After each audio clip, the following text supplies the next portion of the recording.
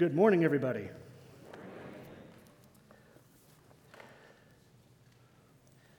Sometimes I think it's funny the things that can happen to you when you prepare to do a message or public speak or preach a sermon. Sometimes you think about, what's the best way to open something up? How do I make a connection right out of the gate? And then I looked no further than my children for this illustration. I was washing dishes while my daughter Phoebe was eating her sandwich at her high chair.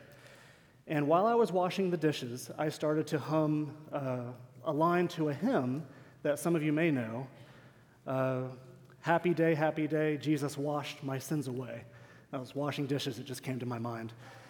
And Phoebe, my 3-year-old daughter, sitting there in her high chair, decides in that moment to really put me on the spot. You know that feeling you get when you're about maybe to take a test or do something stressful and your heart pounds and you're like, oh, I hope I can do this. Well, Phoebe in that moment decided to say, Daddy, what are sins? Are they in the sink? I just responded, no, don't be silly. Sins are like something in our heart that can make Jesus very sad. And I immediately thought, oh, did I give a good answer? Did I construct that well? Is this going to impact my daughter for years to come, this question she asked and how I decided to respond? And she sat there and I thought, okay, we're moving on. I'm going to go back to dishes. And she said, Daddy, do I have sins in my heart? Oh boy. I had to stop doing the dishes for that one. And I had to tell her, Phoebe, we all do things that make Jesus sad, but the good news is he forgives us. And I get choked up thinking about it. But it comes a moment where my 1-year-old son, who is just now enjoying his new power of walking, he comes over and he grabs her sandwich. And he starts waddling away with it.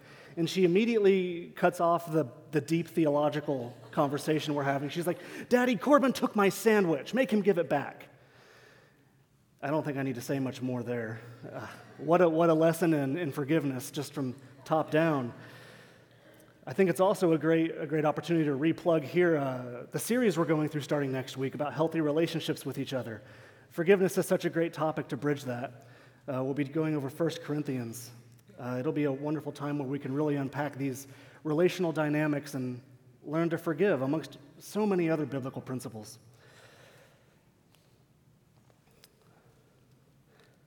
We have a parable this morning. It's the last one we're going through before we go into this new series next week. A number of you came up to me before the service and you told me, man, this parable has really spoken to me in the past.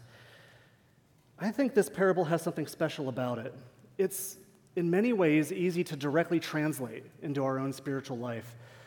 The concept of forgiving of a debt is so easily translatable to how our sins are forgiven, and we're going to unpack that a bit more. Let's read this. Now, what I want to do for our scripture reading this morning, it's a little tradition I grew up with.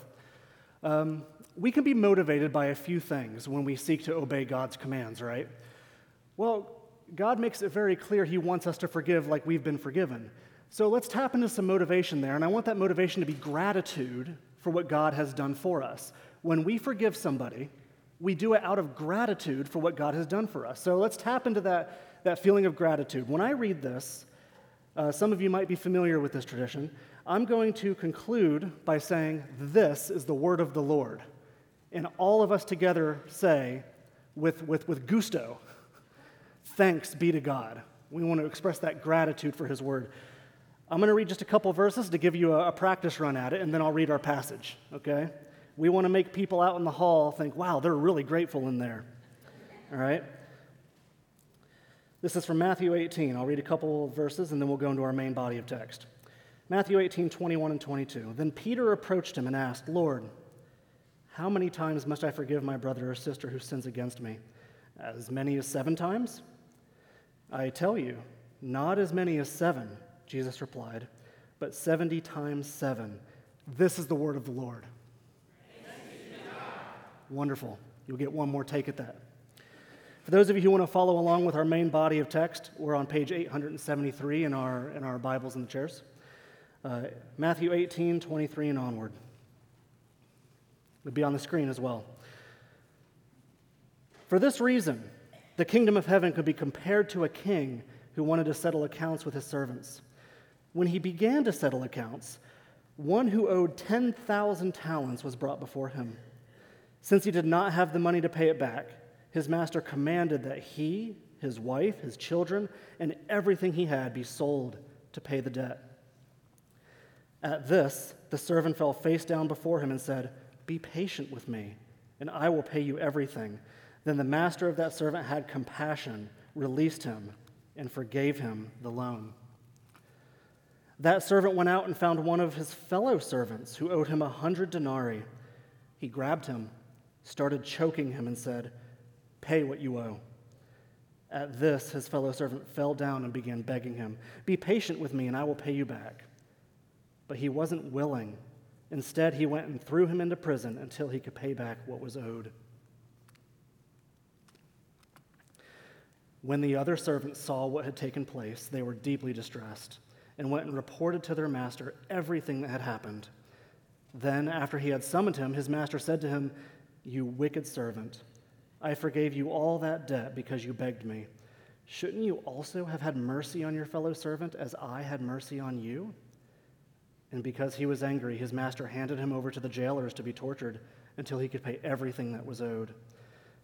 So also my heavenly Father will do to you unless every one of you forgives his brother or sister from your heart. This is the word of the Lord. Thanks be to God. Thanks be to God. Let's pray. Lord, we ask that you stir up some conviction to forgive in here, but forgiveness out of such immense gratitude for how we've been forgiven. Bring that to our realization, Lord, how much we've been forgiven. As we review this word and we let it sink into our hearts, help us to keep our minds praying and our hearts thinking. In your name we pray, Lord. Amen. There are a few things to take away from this parable. I'd like to outline a few of them. This parable reveals the magnitude of forgiveness. Have you ever thought about trying to define forgiveness? Not so much in what forgiveness means, but in how big it is. Is that even fathomable?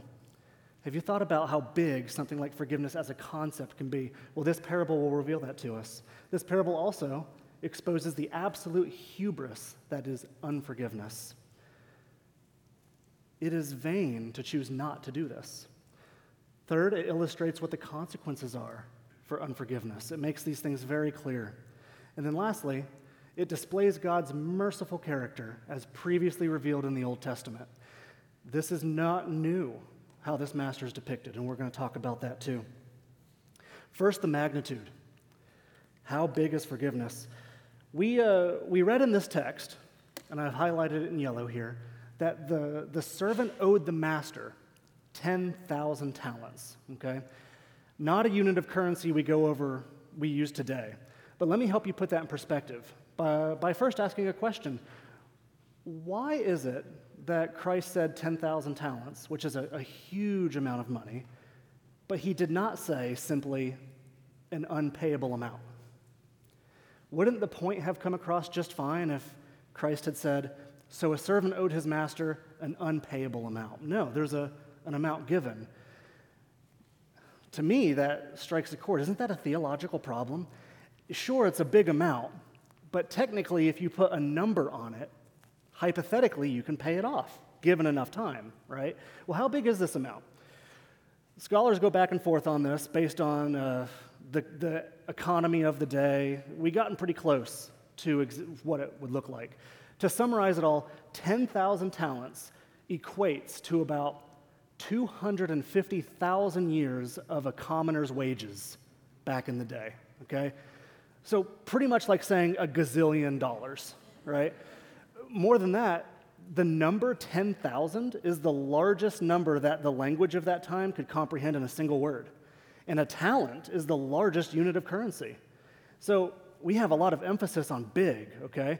But yeah, $250,000 or so, give or take, right, of a commoner's wages. That many years, 250,000 years of a commoner's wages. And Christ uses this as the example. Don't mishear me. It's like saying $1 gazillion, for sure. But it's interesting. How much money could this commoner have actually gotten to pay back? Well, if you take all of the money that existed in that time, that was in circulation in that country, including all of the payments of tribute from surrounding nations, and you put it all in a pile, scholars think it might come out to something like 600 talents. I think Christ is making a small point here. Not only can this single man not pay back this enormous debt, but all of the money available to the whole region couldn't. No one person can pay back this kind of debt, and not all of humanity can pitch in to help. There is no helping from the kingdoms of the world on this debt. There's simply no paying it back, no matter who you turn to.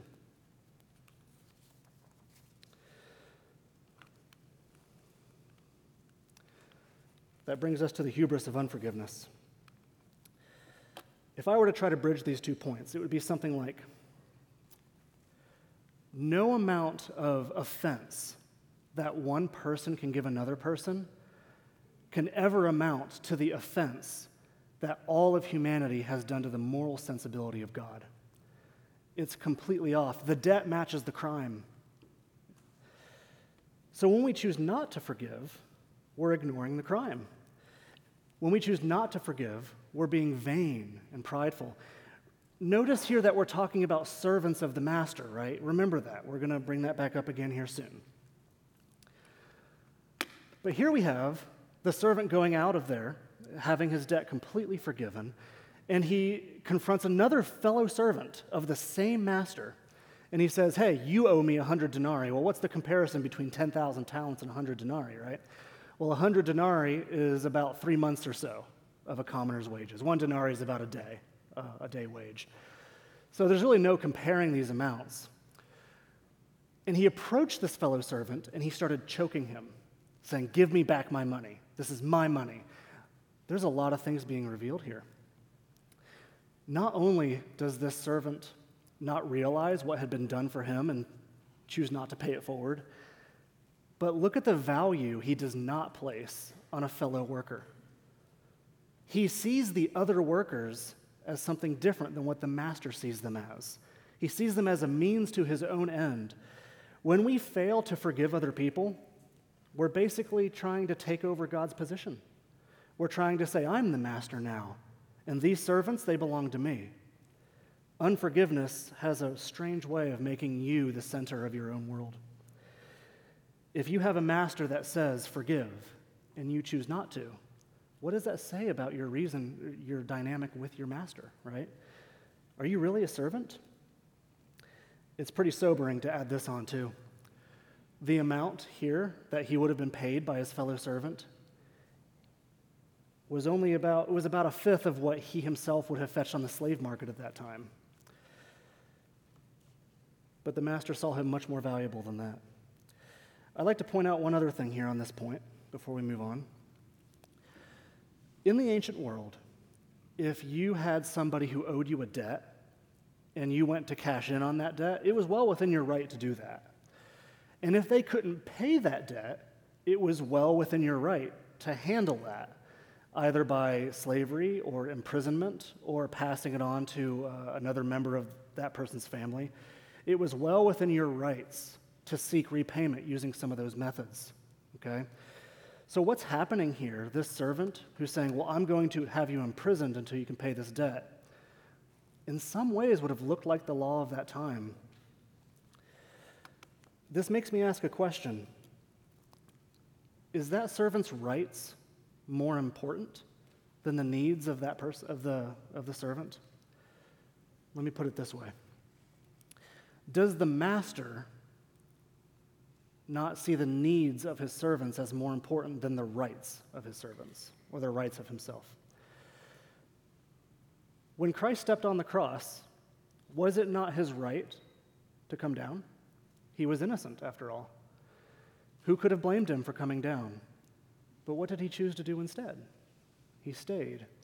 In that moment, Christ said, the needs of my servants are more valuable than my rights. Does this mean rights are bad? No. It means we have everything in its proper order, though. The needs of this person are more valuable than my rights, okay? I think this speaks heavily sometimes to our culture. And I think it's worth sitting back sometimes and thinking, in what ways am I insisting too heavily on my rights at the detriment of others? It's worth reflection. Finally, well, not finally, almost finally, this parable illustrates the consequences of unforgiveness. I've tagged it here in yellow. Shouldn't you also have had mercy on your fellow servant, as I had mercy on you? The master gets right to the point. The servant may have had a right to pull in his debt, but that's not how he was handled. The master forgave him, so the expectation then is that he forgive others. Okay? When we choose not to forgive, we're actually actively choosing to not be forgiven. There are plenty of scripture references to this to back this up. Luke 6:36, be merciful just as I, God, am merciful. Or the opposite, James 2:13, there will be no mercy for those who show no mercy. Scripture is pretty clear that if we're servants of this one master, then we're to imitate that master. We're to try to be like him. If he shows compassion, then we should seek to show compassion. Thankfully, we don't have a master that looks at our good works, though, as a means to earn his grace, right? When we do good works, when we show compassion to others, it's not to show our master that we're worthy of his compassion. No, compassion came first, and then we respond to that compassion second. So when we exercise that compassion, we're actually doing it out of knowledge of who God is, not out of a way to try to get to know God. Now, there are two things to point out here that I think are very important to unpack, okay? Some of you may be sitting there thinking, we get the point. Forgiveness is very important. God forgave us, and we need to forgive in turn, infinitely and unlimited. But aren't there some situations where forgiveness doesn't seem to fit? Aren't there situations where forgiveness might diminish the severity of a situation? Let me explain. I think there are two things forgiveness is not, and sometimes we think forgiveness can be these things. Forgiveness is not an excuse to let sin have its way, okay? Forgiveness is also not a burden that keeps you in sin's path of destruction.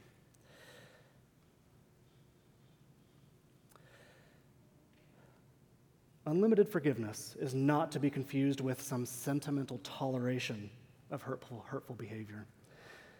The misbehavior of alcoholics is not to be laughed away. Ministers who fail to control their impulses can't be lightly excused. Abusive behaviors can't be marked as ignored. Situations like these, rather than letting a sin prosper or enabling that sin through your forgiveness, this parable is trying to tell us something else, okay? This parable is trying to say we need to pray for the strength to resist the temptation to get even with those people who have hurt us. We must pray to resist the temptation to resist getting even. Also, we want to pray for grace to reflect the generosity of the kingdom of heaven. So when we seek to forgive all and unlimited, we're not ever seeking to get even. Vengeance is the Lord's. And we're praying to have a type of compassion that the Lord displayed to us. This often can mean addressing the sin. Forgiveness does not turn a blind eye. Finally here, this parable would not have been lost on its audience. It displays God's character, and I think the Old Testament already does a good job of that. And in many ways, I think the New Testament's a commentary on the Old. In the Old Testament, we have the Exodus, right? Now, did the Israelites have to practice the law in order for the Exodus to happen? No. The Exodus actually happened first, and then the law came later, right? God actually showed us what it's like, and then he handed it to us to do. Deliverance first, law second. Let me show you this passage. The Lord said, I have indeed seen the misery of my people in Egypt. I have heard them crying out because of their slave drivers, and I know their suffering. So I have come down to rescue them from the hand of the Egyptians and to bring them up out of the land into a good and spacious land. Do you see the verbs in yellow here? God saw, he heard, he knows. He came to rescue and bring up. The Israelites had practiced no law up to this point. It goes on. Later on, when the law is given, we get laws like these. If you mistreat them, that is, the widow, the orphan, or in general the vulnerable, they will no doubt cry out to me, God. And I will certainly hear their cry. Do you see the verbs here too? My anger will burn, and I will kill you with the sword. And later on he says, if he cries out to me, people in debt, I will listen because I am compassionate. Notice the parallel. On one side, we have a merciful nature of God coming from his compassionate character. I have seen, I have heard, I know their suffering, I've come to rescue. And then we get a sense of justice also, still within that compassionate nature. I will certainly hear, my anger will be aroused, I will kill you with the sword. Aren't there striking parallels with our parable today? The servant pleaded, I will try to pay off this debt. The Lord heard. He rescued, he saved, he forgave. But then the servant goes on to another servant and demands payment. Now we tap into God's sense of justice. God's character is in full display here.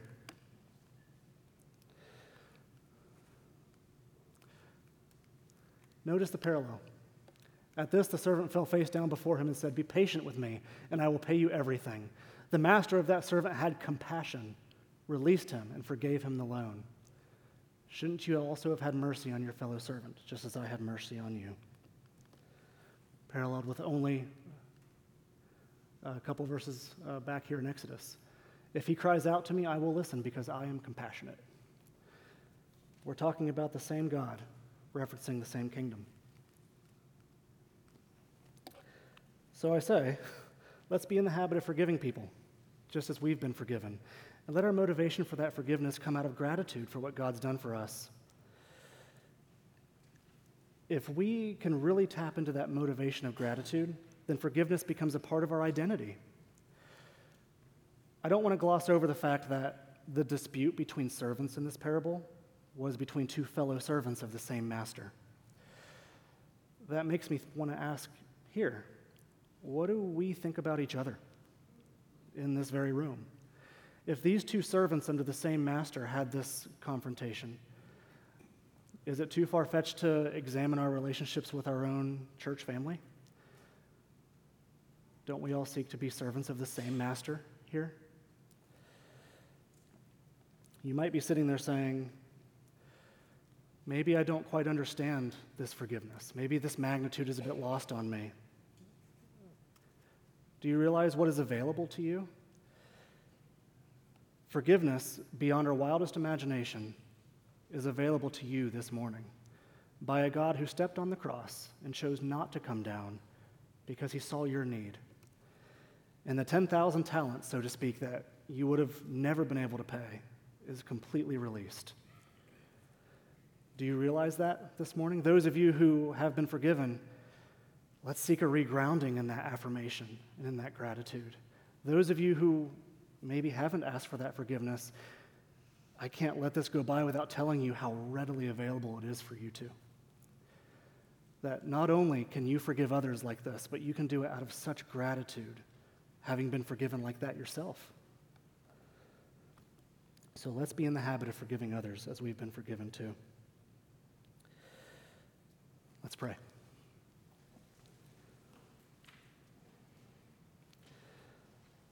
Lord, we ask that you instill in our hearts such a vivid understanding of what you've done for us, the magnitude and the depths of the forgiveness you've shown us. It seems almost incalculable without your help. And Lord, let us practice that forgiveness for others based solely on what we know of you and out of complete and utter joy and gratitude of how you've done that for us. Stir in our hearts a conviction to pursue those out of forgiveness. It's in your holy and precious name we pray, Lord. Amen.